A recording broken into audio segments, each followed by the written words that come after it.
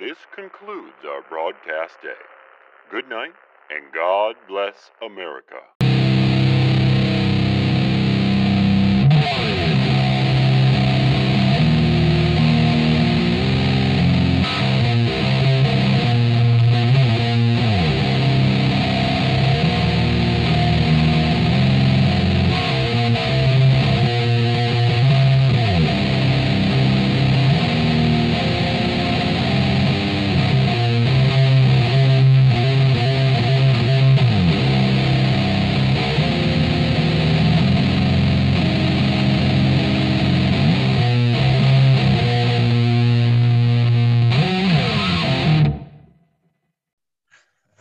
Well, I'm a dystopian fiction writer, so so this is perfect. That's great. I feel like I'm trapped in one of my books. No, I mean, I live in Denmark, and in Denmark, it's been relatively mild, and the situation has been relatively in control. It's more difficult in France or other Italy or Spain or other European countries, but here, no, it's fine. And I have a rather functioning family, so we've seen a lot of each other, but no clash, no divorce. The kids still talk to us, so I think it's okay. That's good. My wife and I have been chatting about how I think there's a lot of folks who are realizing that they're either like really happy with their family situation or reevaluating things. So I'm glad to hear it's the former. No problem here. Awesome. So I really enjoyed your novel. The one that we're meeting to talk about today is the new one that's going to be coming out with Stalking Horse Press, Fragments of a Revolution. And over the course of the interview, I'm going to try to not give away too many details because I want people to go and read it for themselves and enjoy it. But if you could just, for the listeners, maybe tell us in your own words what the book is about. Yeah, no problem. I mean, the book is on two timelines. One which is a present day timeline with Lorenzo, who is the main narrator, who is an old revolutionary that lives in Denmark with his wife and son, and is asked to write an article about his youth when he was a revolutionary, and he participated to the second timeline, which is a revolutionary in revolution in Mexico in the late 60s, in the northern part of Mexico, in which he was one of the leaders. Excellent. So the book was a real pleasure for me to read, particularly because it touches a lot of areas that I'm really interested in, such as like Latin American history and like revolutionary ideals and things like that. Could you tell me a little bit about what the genesis for the novel was and how you started putting the story together? Well, actually, it's very funny. It's an old book. Huh? I wrote it in 1991, 1992, when it was published around, no, it was 1994, a little later. And my idea originally was what would have happened if the Mexican Revolution had been filmed by CNN. Yeah.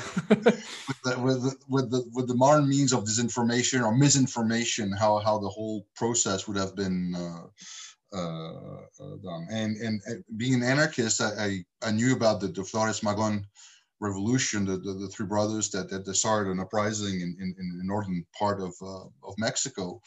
So I decided to take, and what was interesting with revolution is it predated Zapata and Villa revolution by 1 year, and Flores Magon wrote a manifesto which Zapata read and sent him into the revolution. So it was like a very important moment. So I changed, of course, names and stuff like that, and moved all the events from 1911 to 1968, 1969, around those time, imagining what would happen with the TV and all these other media coming into the game. Yeah, interesting. I noticed that yeah, a significant part of the novel is like the communications with journalists and things like that, which is like a really interesting thing to read. In terms of the revolutionaries' concerns about the types of questions that they'll get and how they'll be perceived by the American audience and so forth. So yeah, and it also like the presence of Zapata in the novel was really interesting, because it does come up. Could you maybe tell me a little more about that? Well, the thing is, like, it's Zapata just makes a, a cameo appearance by proxy, because they meet an old man at some point in the campaign, and again, and the old man has been one of the followers of Zapata, the 1911 revolution, and gives them a sort of accolade, abrazo, in that way. But the thing is, also I have to say, which I forgot to say in the presentation of the book and of the genesis of the book, which was very, very strange. I had this idea of the Flores Magón Revolution, and I start writing the book, and as I start writing the book, like 4 months afterwards, the Zapatista, the new Zapatista revolution in the Chiapas begins. And that was a very weird moment for me, because I stopped writing for about almost a year, because I didn't want to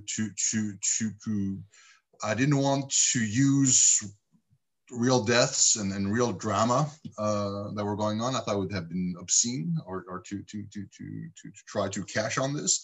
So I waited to see until how it flowed and how it developed. And when I saw things were stabilized, I began writing again. That's why the novel is dedicated to El Comandante, because it's important to Yeah, I really I like seeing that at the beginning. That makes a lot of sense to me. I mean, I've been writing recently about like things that have taken place in the last couple of years, and then naturally, when the pandemic began, I was sort of wondering, like, should I include this? And I had a kind of a similar feeling about, like, it felt wrong to kind of include those things when it was still so fresh, and there's this fresh tragedy that we're surrounded with. So that makes complete sense to me.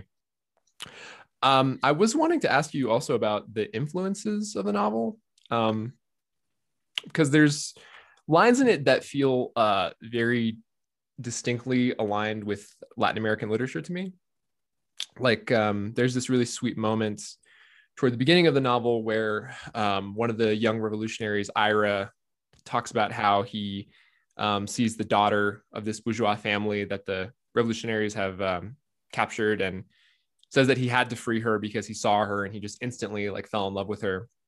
And when I was reading that, it felt to me like something I might have read in a Bolaño novel, or maybe even like Borges. Was there anything intentional in that? It's very difficult to say, because all writers want to be original, and of course we're not. But I would say it's interesting, because Bolaño has come up a couple of times later, but I had not read at all Bolaño at the time, so that was very that was not possible. What Paco Ignacio Taibo too, yes, the Mexican writer, Fuentes. I had read all the classics. And I think one thing that I didn't want, my idea also was, I'm a European, right? I'm French, and I didn't want to, one thing that's very important as an anarchist, and I say that because of the political aspect of the book, I don't want to speak for, and that's why I chose the Flores Magón Revolution. It's because it's the first revolution where 80% of the people who fought in it, apart from the Indians, from the natives. Sorry for the it's not the racist slur. It's just I'm an old man. That's okay. 80% of the revolutionaries who were not natives came from Europe. So through that, I want to give a voice to a revolution from the border of the border, which would have been that respected the spectrum. So one thing that I want to do, and I think you can feel also in the book, is that's why I use spaghetti Western images. There's a lot of reference to spaghetti Western because it is an Italian interpretation of the American myth, and I thought I was more safe with these kind of notes than if I tried to imitate or speak as a Mexican writer or a South American writer. I thought that would be very. I mean, it was already in '93. I felt like black facing yourself as a writer would not work and would be problematic. Yeah, that actually kind of like led into something else I was going to ask you about, which was the cultural identity of Lorenzo, the main character. So that was that part of the reason for. Yes. Okay. Yeah, that makes sense. Yeah, and I identify with what a lot of what you said there, because I live in Santa Fe, New Mexico, and whenever I write, it's very grounded in place, and so I've been like thinking a lot about this place that I live in, which is kind of shrouded in a very violent history, and so I totally identify with that, conviction to, as you said, not speak for, and to kind of like, approach it with that awareness, I guess. I think it's very. Sorry.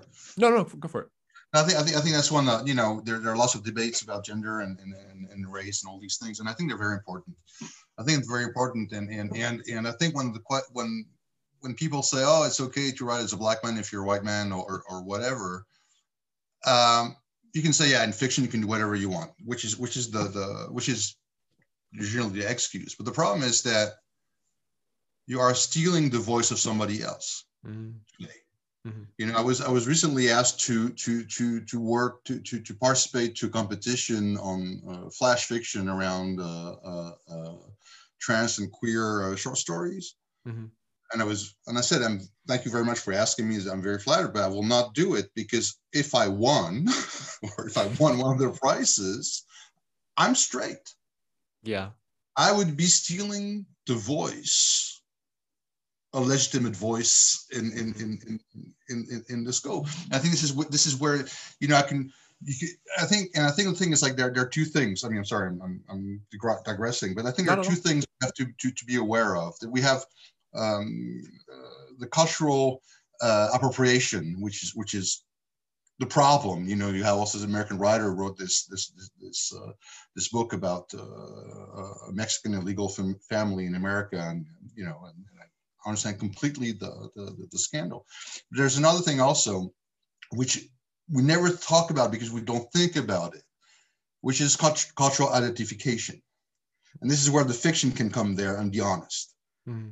It's that brotherly or sisterly way of being with and not speaking for, but you have to be very aware of the angle and the place your position you are taking. You can write a gay character, you can write as a woman, you can write as a black person, everything, but you have to make sure you're not speaking for. You're speaking with. You're having a dialogue and not a monologue with your own thoughts or things. No matter how sincere as you are, you have to be careful of not speaking for, stealing the voice of someone else. Yeah, I love the way you said that. A dialogue, not a monologue. I kind of, have wondered about these things and like try to figure out how to think about them. Like what you're talking about, writing, for instance, like a character that is of another ethnicity or gender. I think that is a really excellent way to frame it and to think about it. Because I agree. I mean, I think there's a big difference between speaking with and trying to, I perhaps like stand in solidarity with, as opposed to speak for. Would you be able to tell me a little bit about how you view anarchism? Just because I have a little bit of familiarity with the term. I actually identified as an anarchist for quite some time, and I found that a lot of people, when I would tell them that, just totally didn't understand what the term meant or just weren't familiar with it. So could you maybe tell me what it means to you? Yeah, I'll give you the short version. As you know, anarchism is a very complex Definitely. what I call movement. I would say for me, and my position as an anarchist, I mean, there are many, many different things in it, but I would say the basis of my anarchism is a complete distrust of all forms of power, from relationships up to the social structures and the political structures. Mm. Okay, it's a permanent distrust. It's not says I'm being paranoid, but it's every time you have a power structure or an asymmetrical relationship that is built or that is imposed on others, then as an anarchist I have to take a distance or to criticize it or to destroy it if I can. Okay, and for example, we had a discussion with my daughter not long ago. She's 16. And we're talking about love, and she was talking, about boyfriends and girlfriends and all things. Mm-hmm. I said, I might shock you, but the most important thing in a relationship is not love, it's respect. Mm-hmm. So that's for me. That is what is anarchist to be. It's everybody has to be respected for mm-hmm. what they are, and only for that reason. Yes, absolutely. Yeah. I read when I was, I think 21, I read Noam Chomsky's book on anarchism. And sort of at random, I didn't really know anything about anarchism, but I just kind of picked it up and read it. And I was like, this just makes sense, like as a set of principles. And I really like what you said there about, the most important thing in a relationship being respect as opposed to love. I mean, yeah, that just makes sense to me in terms of like how we orient ourselves toward others and towards society. Mm-hmm. Yeah, I mean, a wife beater loves his wife. Right. Yeah. That's the paradox, and it doesn't work. Yeah, absolutely. Absolutely. It doesn't work. Yeah, and also the distrust, the general like distrust of power. I don't know. I mean, to me, that just seems healthy, to just be naturally, as you said, not paranoid, but sort of like having a healthy skepticism to the structures that have power over you. That makes sense. Yeah, I mean, it's also a question of accountability. Mm-hmm. It's in an ideal and active society, everybody is accountable for everybody else. Mm-hmm. We have a collective responsibility, starting with ourselves and the people around us and thing. And I think this is, I mean, this also you can see it in a novel, but this is really important. It's the solidarity through difference, and for respecting the difference, but knowing that we cannot survive if we're not together, and not competing. So they're in solidarity way. Solidarian.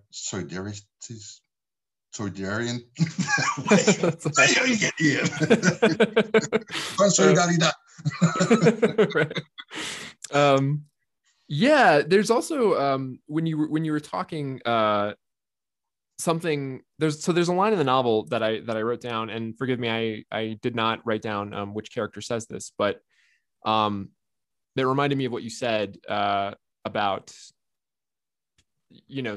having a responsibility to like disrupt systems that may have power over someone else if you can. And the line was violence as a form of dignity. Would you say that that's kind of in alignment with that? Yeah, I mean, and actually that's almost a direct quote from Ricardo Flores Magón. He wrote, and the pamphlet he wrote that influenced Zapata was a dialogue between a ladrón, a thief, and a beggar. And the whole story was, in the end, so the beggar, the thief said, "Why are you begging? Why are you not?" Yeah. Okay. They have stolen your life from you. You have to steal your life back. And although I do not condone violence when it's unnecessary, although I understand completely the necessity, the sad necessity of violence once in a while when things are not, when you're not being heard. it's you have to remember that nothing that the state does is not reflected. Mm-hmm. Yeah. Okay. And it's very simple. They're called strategies. Yes. Definitely. And they're proud of it. Oh yeah. Absolutely. So one of the kind of on the same track, one of the themes that seems to come up in the novel is memory. Yep. So Lorenzo can't seem to remember events exactly as they happened, and sometimes has trouble remembering, like, for instance, the last names of some of the people that were in the revolution with him. And this is happening while he is trying to manage like family life, taking care of his son and having conversations with his wife. And so a question that was kind of coming up for me as I was reading it, something I just kept thinking about was whether having a domestic existence in the modern world asks us to forget the sort of revolutionary promises of youth. Was that something you were thinking about as you were writing?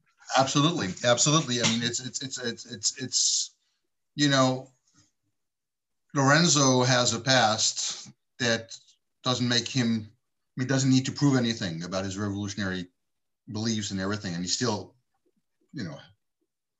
is still working illegally. I mean, I will not tell the story, but but he lives a bourgeois life. Mm-hmm.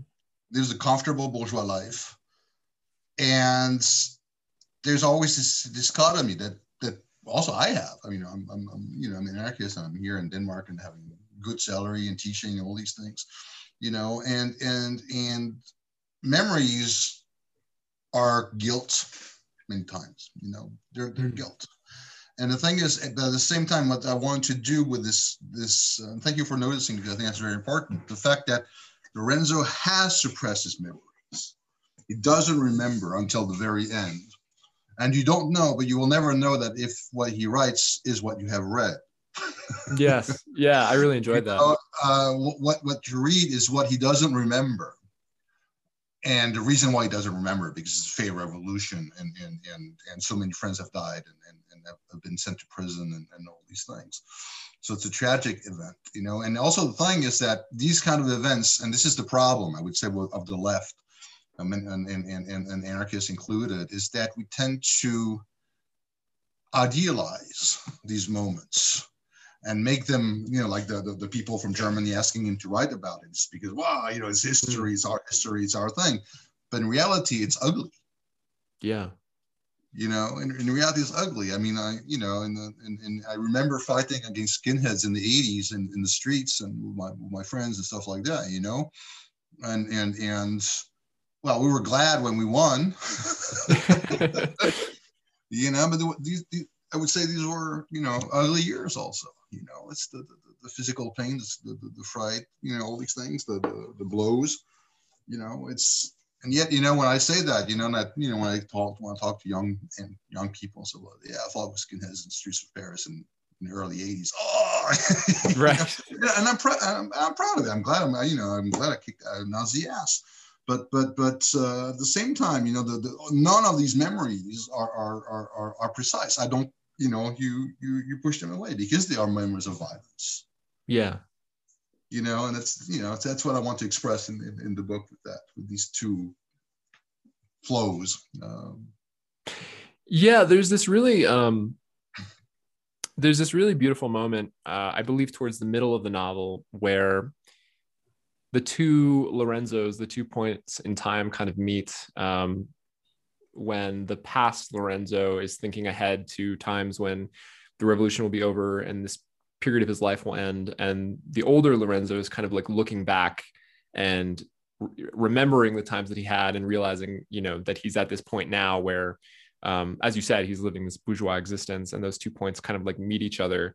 And that was like a really, for me, that was like a really grounding point in the novel, that like in a way, I think showcases what you're saying. There's like an attempt to remember things differently, perhaps, than they were, and to to maybe kind of like gloss over some of the, as you say, like the more ugly parts of those these revolutionary moments.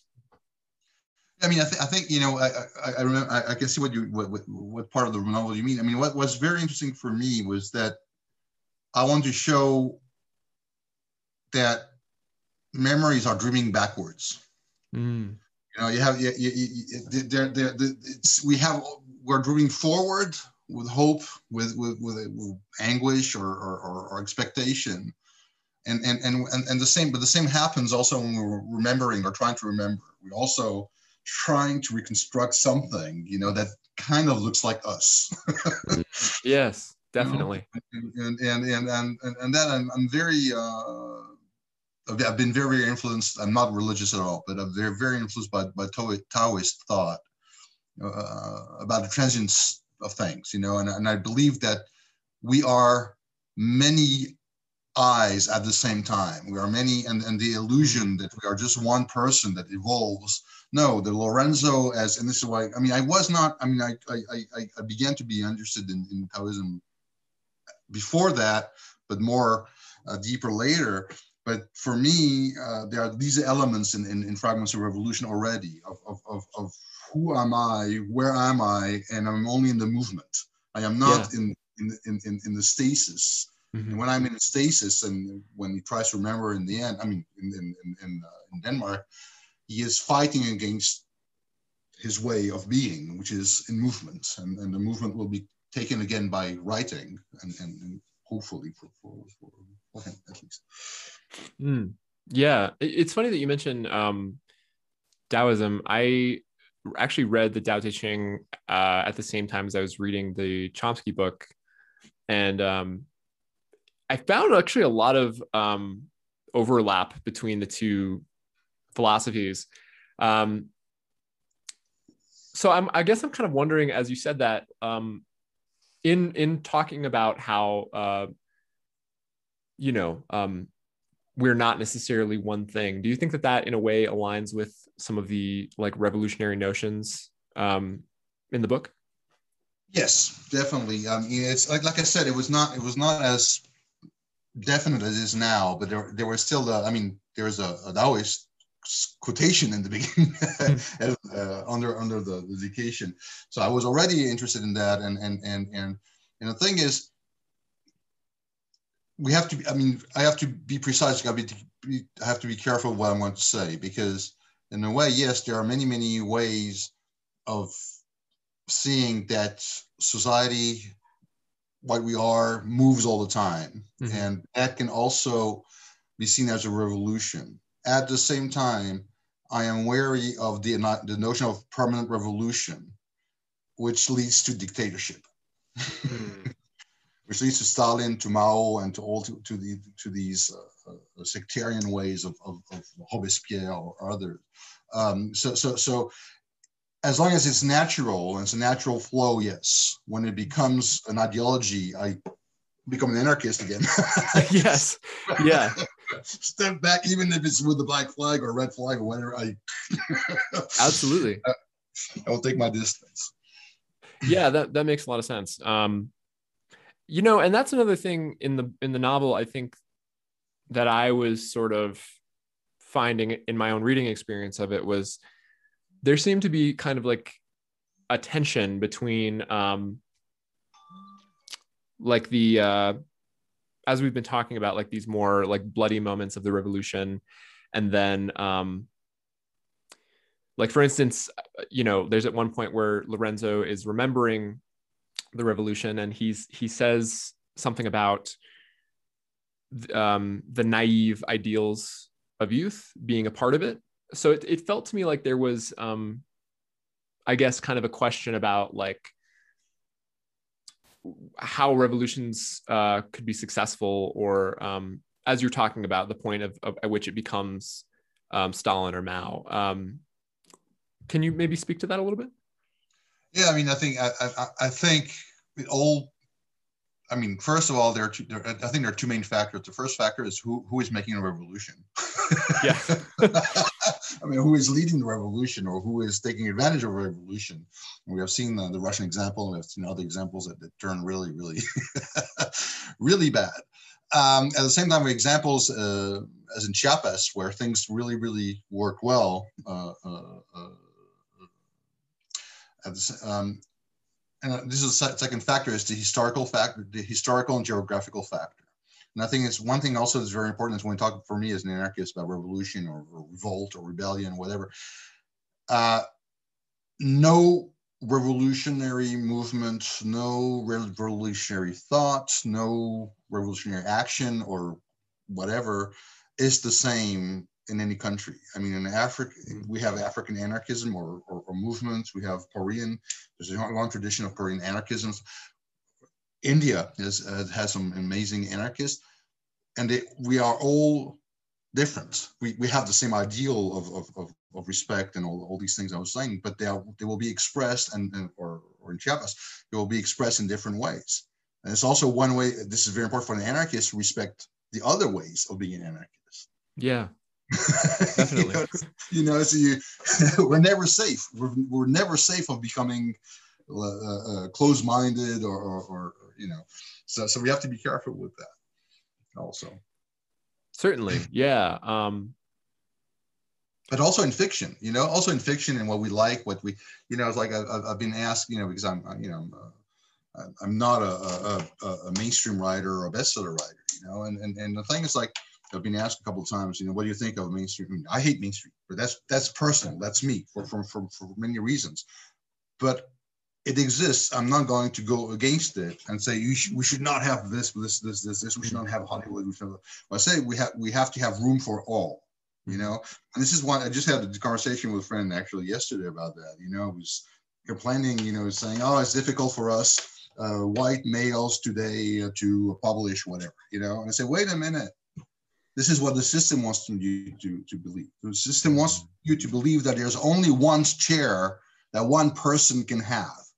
Okay, yes. And that person has to be black or has to be trans or has to be Hispanic or whatever. No, there are chairs for everyone. Yes. The system does not want you to believe that.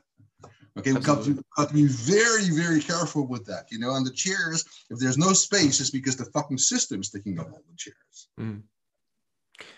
Yeah, I think that is one of the great myths of the modern world, is this idea of like scarcity. Yeah.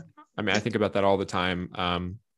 Like I once was walking through Barnes and Noble with a friend, and she sort of like looked around and said to me, it just makes me feel hopeless because I see all of these books and I say to myself, well, who would want to read my book? And I said, like, someone, I mean, yeah.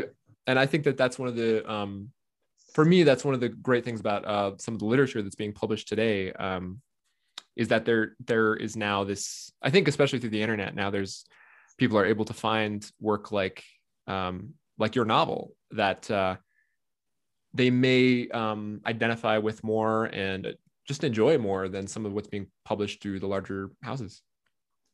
Yeah, I mean, I completely agree with you. I had my own free press also for a while, which I closed down because I didn't have time to do more about it, and it was too bad for the writers that I represented, because I didn't have time to promote or whatever. So I closed it down. But there are so many tools today, and self-publishing is also very important, or open publishing, people joining. The problem, what is not infinite is money. That's a problem. That's the fact that that it costs money to read and everything, and all these things. That's another. But I would say that is a problem within the problem. But the fact that when people complain that, oh, there are so many novels being published and everything, fuck that shit. Great. I mean, there should be more. Totally. There should be more. There should be more movies. There should be more art openings and things like that, and actually when we realize what is being published or the amount of books being published is very small compared to the population of each country. That's a very good point. Yeah, that's a very good point. I had actually never thought about that. Yeah, and I think as you were saying about people looking at the chair and saying like, "Oh, that now my chair is gone because this person who doesn't look like me or sound like me took the chair." I agree. I think that that is totally a fabricated thing, that it's just not real. And yeah, I mean, and I think part of the problem is that people are almost trained by the system to kind of like, when they see, even if it's a friend, have a little bit of success, to have a little bit, a twinge of like of jealousy. And to me, that I've been thinking about this a lot. I just think that that's a totally unnecessary thing, and that there's room for everybody to have a book. I agree with you, and you know, it's I'm very lucky. I'm very lucky as a writer. I'm 57 years old. I started publishing when I was like 34. I'm still around. You know, I might have not as many readers as others, but I'm still around. You know, and that in itself is a chance. And for me, what is very important is to one thing that's very important is to have a great network of friends, of other writer friends, people you respect, no matter how high or how low in the business scale they are, you know. And one thing that really annoys me is when I see people, medium level writers or small level writers, sucking up to the big ones to be there. Yes. So no, ride with your friends. Mm-hmm. You know, get the respect of your friends, get the respect of the people, or if they're above you, great, but you have to have respect. You know, I'm not going to, I mean, Jeff Vandermeer is your friend. I'm not going to promote him. He doesn't need me.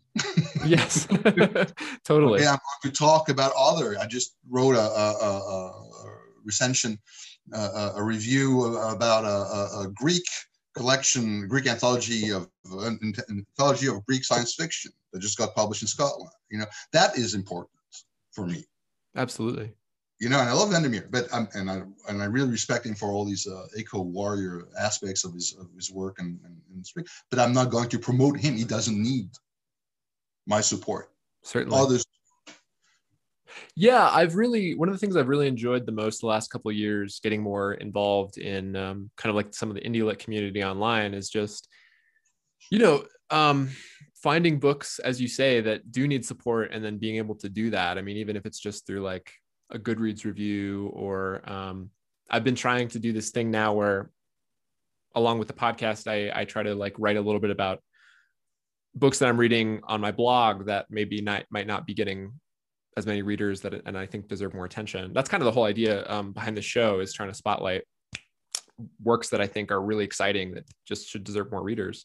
And I think that you know, participating in that community is just really fulfilling, you know. So it's sort of one of the things I was thinking about as you were talking is that I think a lot of you know, young writers might come in with this expectation that their dream is to like be on the New York Times bestseller list or whatever. And certainly that's probably not going to happen. Maybe it will, probably not. But I think it's kind of a shame that they don't get to a lot of them maybe walk away before they get to see that there's this other aspect of publishing and writing that can be really fulfilling in its own way, even if not necessarily always monetarily. So No, I agree. I mean, I just had a class in last month about that in England with young writers and stuff like that. And one thing is, I'd never give advice to young writers, because fuck that shit. You know, it's who am I to speak? You know, I can only say what I have been through or give my experience, but everybody's different. But I would say the one thing I said is that there are two ways of being a writer. You know, the one is what you said, is to want to be a New York Times bestseller writer, and the other one is to be a writer no matter what. yes. Okay, and both, and I respect both. I mean, but the New York Times writer will be bestseller writer, which means he will have, or he or she, sorry, I'm becoming sexist here, she or he or they will have to repeat the same book or stay in the same line basically are their lives, because what matters as bestseller writer is how much you sell. And if your second book doesn't sell as well as the first one, you're dead. Yes. It's the way. Or you can keep your day job, like me, many, and be free. I still write thinking that I might not get published. I still write because I want to write about very different things. I want to explore other things and not just the same thing again and again. I'm very happy that James Rice from Stalking Press took Fragments of Revolution, because it's outside of the science fiction thing I'm doing, and it's refreshing for me, and also gave me the desire maybe to explore again some of these themes or countries or things like that. So I think this is, I mean, like I said, there is room for everything. Yeah, but you have to know it. And the problem is also like it's even worse with music. They are like I wrote that on Facebook yesterday. I said, it's they are not selling you their dreams, they are selling you your life. And you have to realize that. Totally. And when you realize that, then suddenly you can do something because you can react. Yes. Yeah, absolutely. Yeah, I think it's all about I think, as you're kind of like alluding to, it can just be about like the framing, like a friend of mine applied a couple of years ago to a 6-year program, PhD program, and she didn't end up getting in, and was telling a mentor of ours about it. And he told her, well, you didn't get into this program, but it was 6 years, and now you have your life back instead. So I guess I just think a lot about like trade-offs with a lot of the stuff. Yeah, and you have to be. I mean, this is the problem of today. I mean, it's we think we are informed. We think we are in touch with the real world, but if you ask many people in the street with a blank map where Afghanistan is, absolutely, I don't think many could point out. And we've been 15 years, 20 years in Afghanistan. Absolutely. And this has changed. That has changed. I grew up with the Vietnam War, on the TV, and we knew where Hanoi or Saigon were because the media were more independent. And today everything is filtered. I'm not a paranoid. It's not a paranoid thing, but it's true. Absolutely. I mean, you don't even have to be paranoid. No, I totally agree. It's filtered and controlled, and that's the problem. That's one of the problems. Yeah, no, and it goes beyond. Sorry, and it goes beyond the media. It goes in education. It goes in politics. It goes everywhere. I mean, it's a general problem. Absolutely, I couldn't agree more. Like you mentioned Afghanistan, and like that is something I just sort of like I bring up to friends all the time when we talk about politics. We've been in that war my whole life, and I just sort of am constantly telling friends like, why don't we ever talk about this? And I think it kind of like, I think what you're touching on extends, as you say, to many different areas. And I sometimes think about this, like even in publishing, like with books that come out that are, that I see on the new releases shelf whenever I go to the bookstore. And some of them I really enjoy and think they're great books, but there is a kind of like a, I don't know, I guess I think of it as sort of like a middle class liberal sensibility that I see in a lot of them. It seems like it's rare to see a book on that shelf that kind of like deviates from that similar structure, if that makes sense. So like I'm grateful that there are presses like Stalking Horse out there, which I've enjoyed all of their titles. It's nice to see outlets crop up that are willing to kind of deviate from that. Yeah, absolutely. I mean, it's I mean, people have to remember that. I mean, I'm an old punk, so the DIY, do it yourself thing. It's you can. I mean, for me, I'm a very ambivalent position because I am relatively safe as a writer. I have an agent. I am published. So. But I remember, and I write a lot. But in my novels, you'll see there are a lot of young writers struggling. I will say something very maybe stupid, but I think also struggling is a necessary part of writing, of creation. And the problem is that it's not the same struggle for everyone. If you're trans, it's not the same struggle of getting your books out. And if you're straight or even compared to trans Black, or if you're Black trans, it's even more difficult, or Hispanic. Absolutely. So I think this is one thing, there's a part of me that says, oh, you have to struggle and it has not to be easy. But if you're white male, even in the 90s, it's easier to do that than for many, So I would say I would like less struggle for those who have to struggle a lot, and the minimum necessary struggle for the others. It's that would be my point. Yeah, I actually really like that. I can say just personally, if it hadn't been for like the difficulties that I've come up against in terms of like trying to integrate writing into everyday life, as you say, with like keeping a day job and like trying to find time for it, I don't know that I would have realized that it was truly important to me. So I couldn't agree more. I mean, I think for those who, as you say, like don't have to struggle against these other forces, the minimum amount of struggle, I think that's super beneficial. Yeah, because I mean, one thing which is very, very annoying is when people who do not have to struggle pretend they're struggling. Yes. And that's mainstream. Totally. That's mainstream. That's a good way to describe mainstream, actually. Yeah. So I wanted to ask you also about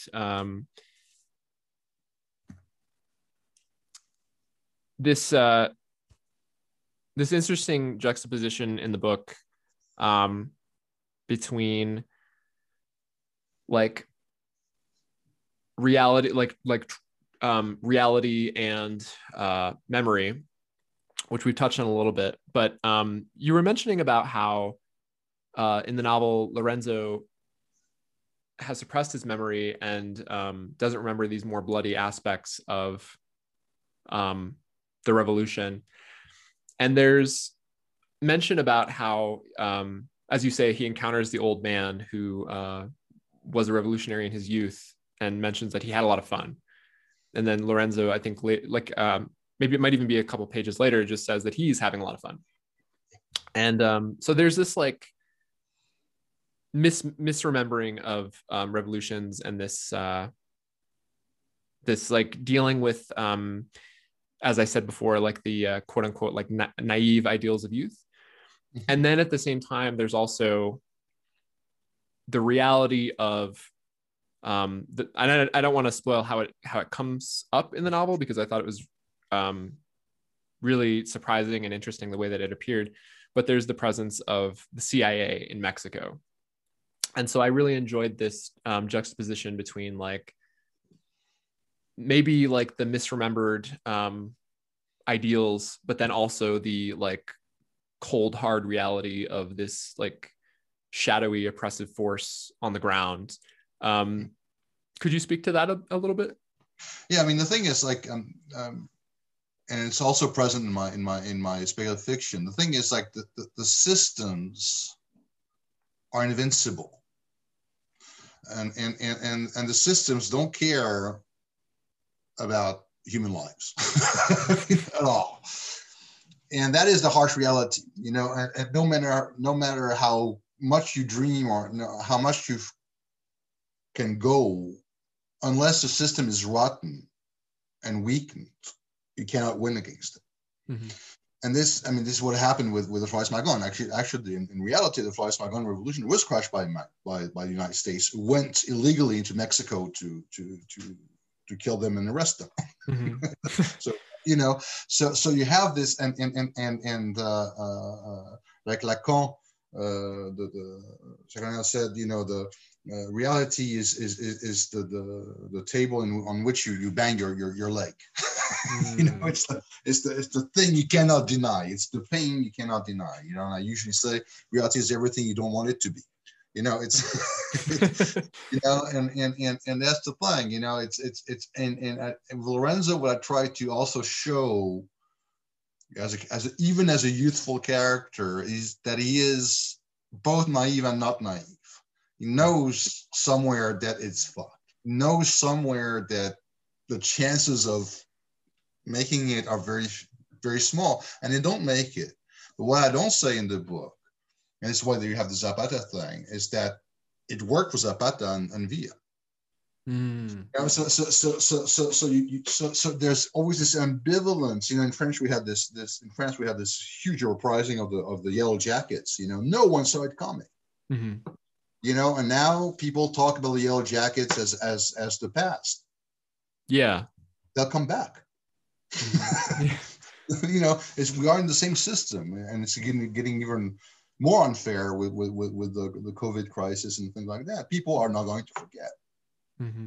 And and that's also one thing that I'm trying to show in the book. I don't know if it comes through, but that the revolution is not that political. That the revolution is political, of course, but there's no. There's a small speech at one point, I think, by Rivas. But the thing is, I really think a revolutions happen when the revolt becomes a matter of human dignity. Mm. And that's when it becomes unstoppable. And then afterwards, you have people, taking advantage of it. But the revolutions happen when people have had enough, so much enough that they don't care about their own lives. Mm-hmm. Definitely. Yeah. I really like what you said there about even in his youth, like Lorenzo is naive, but also not naive. And I really enjoyed that tension in the novel. And to be honest, I actually felt like I identified with it a lot. So one of the things I was kind of curious about was who you kind of imagined the audience of the novel to be, just because I could see, like, from a certain perspective, like people of older generations being able to identify with a lot of it, remembering maybe the 60s, or like, as you mentioned, the movements that you were involved with when you were younger. But I also just personally really kind of identified with Lorenzo, like living his life and then kind of remembering this revolution, because like, I'm 30 and I'm not very old yet, but even now I kind of feel myself like drifting into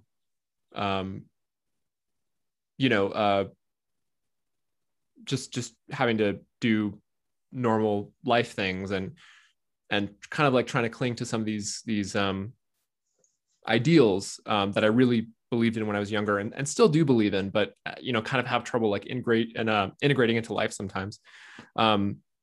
So yeah, I guess I was just wondering about that, about who you kind of imagined reading that into the novel.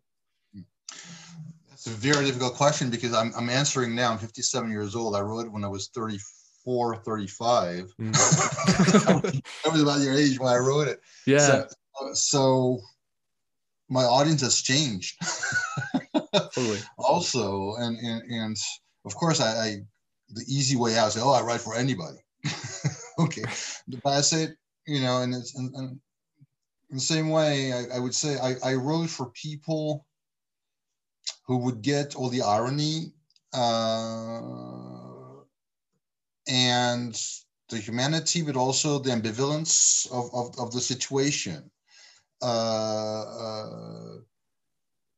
Women portrayed during the revolution, there's a lot of different women. There's a lot of different types of women, and Lorenzo is still like the seducer, the jack of hearts and stuff like that, and he becomes settled later with this wife that he loves and the kid he has. So I want people to understand that all these, that we are made of contradictions. We are mosaic. We are a puzzle. And one thing also very important is that that's the kid who tells him in the end indirectly, but you should never regret what you have done. It's if it was for a good cause, you should his wife says, you should be proud of what you've done. I want to know it too, right? And there is something there that I think is very important, and I'm very lucky because I became an anarchist when I was like around 17 or 18 years old. I still am, and I'm still the same. Actually, I'm still I haven't changed at all in my position. Not because I'm stupid. That could be a reason, but also because reality has not proven to me that my position is wrong. And I think the thing is, like I said, that no matter, now I'm an associate professor and all these things, I have all these titles and all these things, and I'm the same. Although I'm different, so of course in passing. And I think it's you can cherish your ideals, like some small Buddha statues you put on your desk and you pay respect to once in a while. As long as you don't betray others. Betraying yourself is impossible. Yeah, that makes sense. Yeah, it just kind of seems to be something that anyone with any kind of like revolutionary politics has to figure out at some point. And I really kind of appreciated just like the lingering in that space of figuring out how to do that. Because it felt to me, just my personal reading of the novel, it felt to me like at the end, like there was not really necessarily a clear answer or resolution. There was a lot of ambiguity, which I always appreciate. But one line in the novel that I think aligns with a lot of what you said is that when Lorenzo is having a conversation with his wife about whether or not they tell their son the truth, and he asks her essentially like, okay, does he want to know that I was in this revolution and, did all of these things? And I believe she says, if that's true, then yes, he deserves to know. That felt like a very clarifying moment. Yeah, it's always the thing, and for me, I am on the reformist side of the anarchism, and although I respect the other side also very much, but my grandfather was in the Russian Revolution, and so I always, my first novel was in France was not about him, but it was about Russian Revolution and things like that. So because I always wondered. I was stuck in France with the COVID when the Yellow Jackets were happening, and I felt very frustrated because I wanted to demonstrate with these people. So showing your solidarity from far away is not the same thing. Mm-hmm. I was wondering,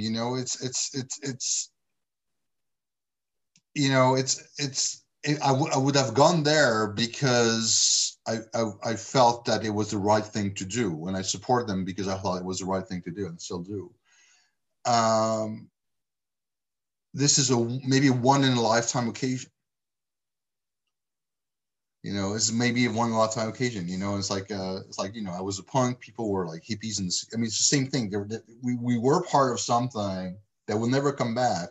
So we have to know how to transform that, how to keep it burning, and how at the same time in a different way. That's my problem also with a lot of the left, so they come back with all their fucking cliches and things. Society's changed, evolved. We have to evolve with them. We have to rethink all the structures and all the things, not just superficial things. Mm-hmm. And this is why fiction is important. Fiction is a way to think about that. Fiction is a way to keep hope going and things. I mean, I'm not hoping that the revolution will come from my book. No, not at all, because I don't believe in this kind of violence unless it's necessary. But I do believe I want people who have the same maybe frustrations or questions to feel comforted in the fact that they are not alone, and that it's a dynamic. It's not thin, and that's why it's an open-ended novel in many ways, because it is a dynamic. If I shut the thing, and in prison, blah blah blah blah, it's okay, finished, and I would be a reactionary writer. Yeah. That's the last thing I want to be. Definitely. Yeah. So I said, so to go back to the readers, I think anybody who will pick up the book or enjoy the first 5 pages and keep going, that's the person I write for, no matter what age or color or whatever. Absolutely. They are. Well, I should say too, for people who are listening, I read a variety of different types of literature, but I have a special fondness for kind of the style of this book, where it's like vignettes. I love having moments in time and then skipping ahead to the next moment. So for anyone who enjoys that type of reading, I think this will be a particularly like satisfying book to read. I especially love like how it kind of, you have one moment in time of a young revolutionary Lorenzo, and then the older one living his life in Denmark. I appreciate that it kind of exists in these short bursts. Thank you. I mean, the thing. First, thank you very much. I'm blushing. Second, it's actually one of the big influences. I mean, for me, everybody. I mean, not everybody, but many people refer to me with Burroughs and K. Dick for the science fiction, and I'm not at their level.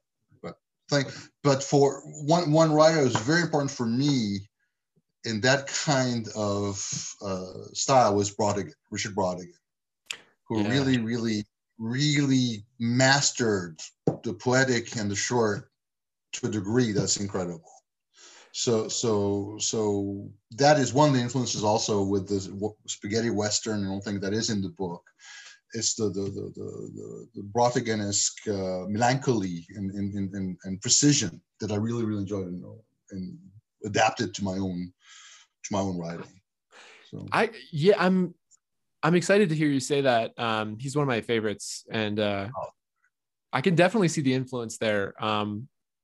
His novel, actually, I read his novel, Watermelon Sugar, back at the beginning of the pandemic, and it actually kind of had a similar effect on me as yours did.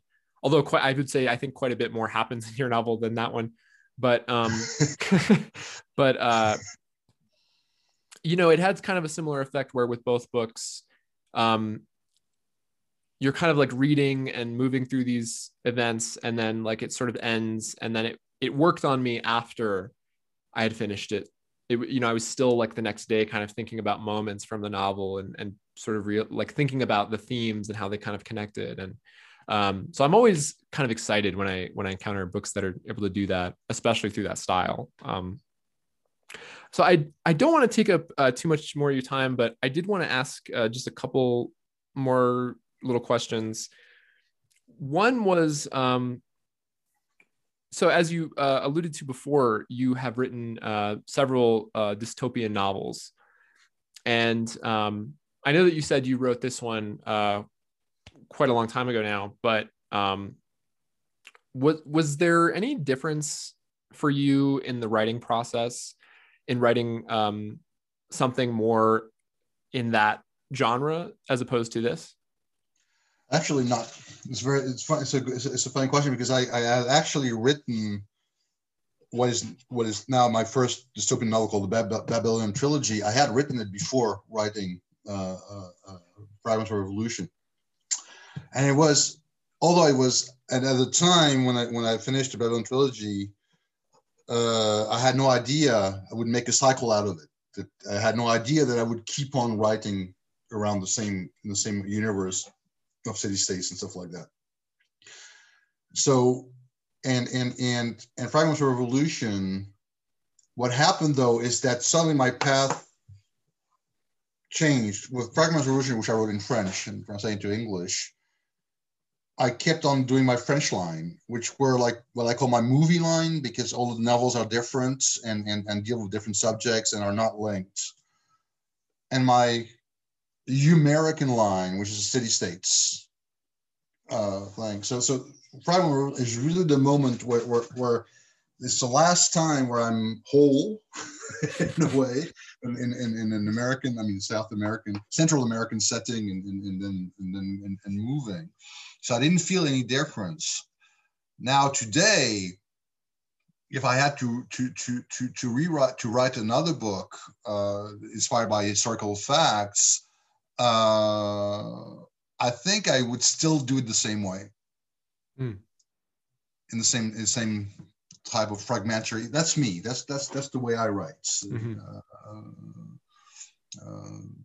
So I mean, if people have read my science fiction thing, they will not be surprised by what they read with Fragments. If you read Fragments and then you hop to any of the other books, I think you will feel familiar with style or the way it's written. Yeah, I was asking because when I was reading that you had these other more science fictional novels, I was reading Fragments and finding points that seemed not necessarily like fabulous, but like that they could easily exist in a science fiction novel or something.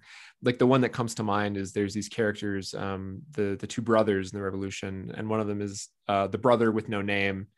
And I love just the ambiguity of that character just existing in this story and being mysterious. Yeah, I mean, it's for me, I mean, the Flores Magón were three brothers, and the brother with no names, his real name was Jesus. Jesus. That's why I chose. They're always like inside jokes when you're a writer and stuff like that. Yeah. Well, I think it's like, I mean, there's also the whole ghost-like episode with Le Beau de Esmeralda and all these things, because I think what's very important is all fiction is hybrid. Mm-hmm. All fiction is like all cultures are hybrid, are a mixture, and I don't like to be prisoner of genre or prisoner of structures. Stories need to develop, and also one thing as a writer, and this is probably one of the reasons why I hate mainstream so much, is I don't like to get bored. Definitely. I love to, and I don't like to get bored, and I love to be challenged. I love to be challenged. I love, I need to not necessarily provoked, but challenged, and that's what I try to do also with my readers. That said, William Burroughs, who is one of my heroes, is right behind me here, a poster with Danger written in the background. Burroughs said something very interesting about that, because I love Burroughs and I love all the cut up period, Ticket Exploded and all these things. And also I love everything he has written. And after he published the last trilogy, which was The Place of Dead Roads, The City of the Red Knight, and The Western Lands, which were more readable, between quotes, and the other, he was interviewed, I think it was in a French paper, about why he had chosen to be more narrative in his last three books. And he said, out of respect for my readers. That they had followed me through all these experiences in the worst places. I owed them some sense, and I thought that was very interesting, and that's what I want to do. Also, it's fragmented. Fragments is fragmented. Fragments fragmented, yes. But I hope it's readable, although it is fragmented. That you never get completely lost between the Italian memories, the Mexican memories, and the final Danish memories. So I really respect my readers for that. I really think it's important. Yeah, one of the things I was actually going to say to you is that I was pleasantly surprised by how readable it was, like in terms of plot and Like in the books that I most enjoy, plot actually is not especially important to me, but I do like to be able to follow along with what's happening and at the same time be challenged. That's kind of like the sweet spot. And going into it, reading about what the novel was about, as I mentioned, I really have read a lot of Latin American literature, and some of my favorites, are not necessarily always the most readable, the most easy to follow. So some of my favorites. So discovering that this novel was actually, yeah, it just was a very pleasurable reading experience, especially with the vignettes. So this next question, I'm sorry that this one is a little offbeat and a little bit different from what we've been talking about, but I heard you mention in another podcast that you were a fan of Terence McKenna. Yeah. Yeah. Could you maybe tell me a little bit about that? Just because I'm a big admirer of his. Drugs. Yeah. Right. No, I mean, yes, drugs, but what I like with Terence McKenna and his brother also, the book by Dennis McKenna about his brother, the biography is really interesting. Is that it's a mixture of whatever and very smart ways of looking at our society and what I thought was so interesting with McKenna, of course, with Dao and anarchism, is what he makes of reality, what we call reality, as a safe place or a safer place and stuff like that. And I know I've read a couple of books of his, and I mean, it's funny because I never got into the fake thing, the Yaki. What was his name? The guy who did the shrooms thing. I don't remember his name. It's a very famous book that people will know. People who do drugs will know. And never got into that Confessions of a Yaki Sorcerer or something like that. It was really, really big in the 60s and 70s. Anyway, and McKenna never felt like that. I mean, he was, and that's what I really liked. He never felt, and also what I like with McKenna is when it didn't work, he said it. Yeah. And I like that. I like that honesty. Afterwards, all the theory, whatever. To me, we're in fiction, and yeah, anything can happen, and anybody can choose his own fiction. I have no thing, but I really thought it was a major figure. Like Leary, actually, and all these drug guys, in challenging, the reality. I just wrote also something about that. I said, reality is the fiction we cannot escape from. Yeah. And these guys gave us and one reasons why I mentioned McKenna is because one of my novels, The Song of Synth, introduced a drug in the thing, which is a drug that you can take and you can control. You can trip, but you control it. You can turn it in on off whenever you want. And it's a cycle within the cycle. It's a couple of books. I'm still writing one about that now. Not over. And I thought and this drug, like LSD, is forbidden by all governments. It doesn't kill you, but it makes you free. Yeah. It's dangerous because it doesn't do anything. You can in the drug and the synth, you can talk. I could be seeing. I could be on Mars and talking to you, and you would not know I'm on Mars.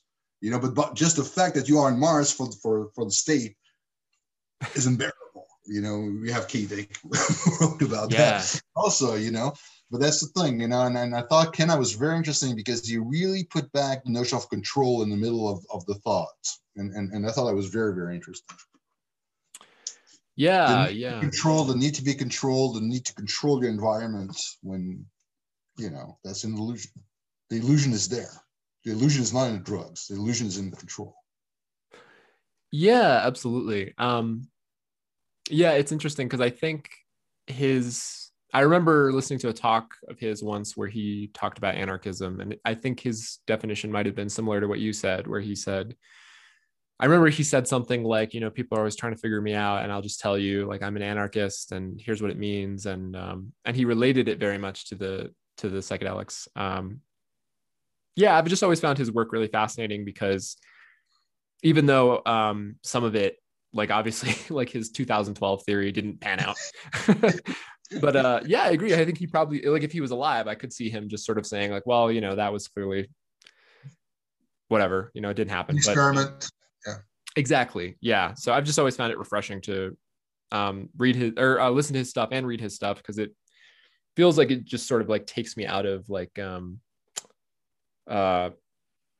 modern typical thought, I guess. Like it just sort of puts me in another place.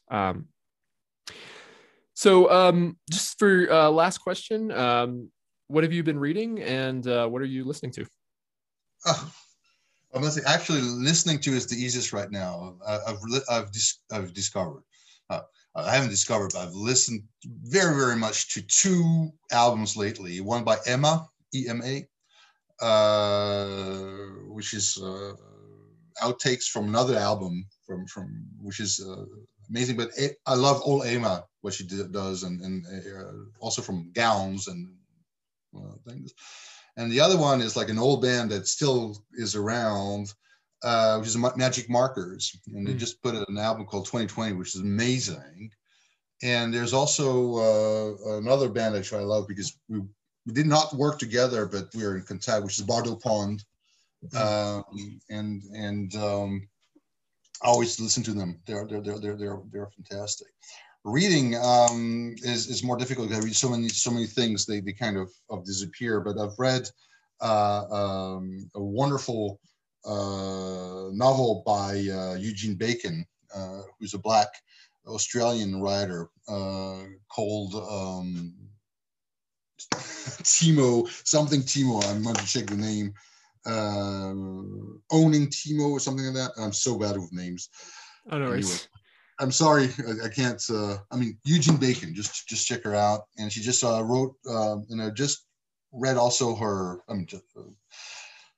Not read, but the foreword for a new book of short stories called "The Road to Whoop Whoop," which is also fantastic. And Jace Broklar, also, who has written American Monster and Alethea, amazing books. And classics, Anne Quinn, that I absolutely love. I recommend, if you don't know her, Anne Quinn. She died in '68. She's an English writer who was like avant-garde. So I would say these people, and of course I'm forgetting 10,000, but this is what struck me in the last 5 minutes I've been talking. Oh, totally. Cool. I'll have to check some of those out. Well, thank you so much for talking to me. And where can people find you online? They can find me on Facebook, on Instagram, Seb Dubinsky. It's easy, or Twitter. Also, I'm very much on Twitter. Okay. And the novel Fragments of a Revolution comes out this month? It comes on Cinco de Mayo. Oh, awesome. Yeah, cool. Yeah. It's great. Yeah. May 5th. It's great. Yeah. I'm very grateful for James to do that. It's beautiful. that seems like a very James Reich thing to do, to have it released on that day for the significance. That's awesome. Cool. Well, I hope everybody goes and gets the book, and I look forward to talking to you again sometime in the future.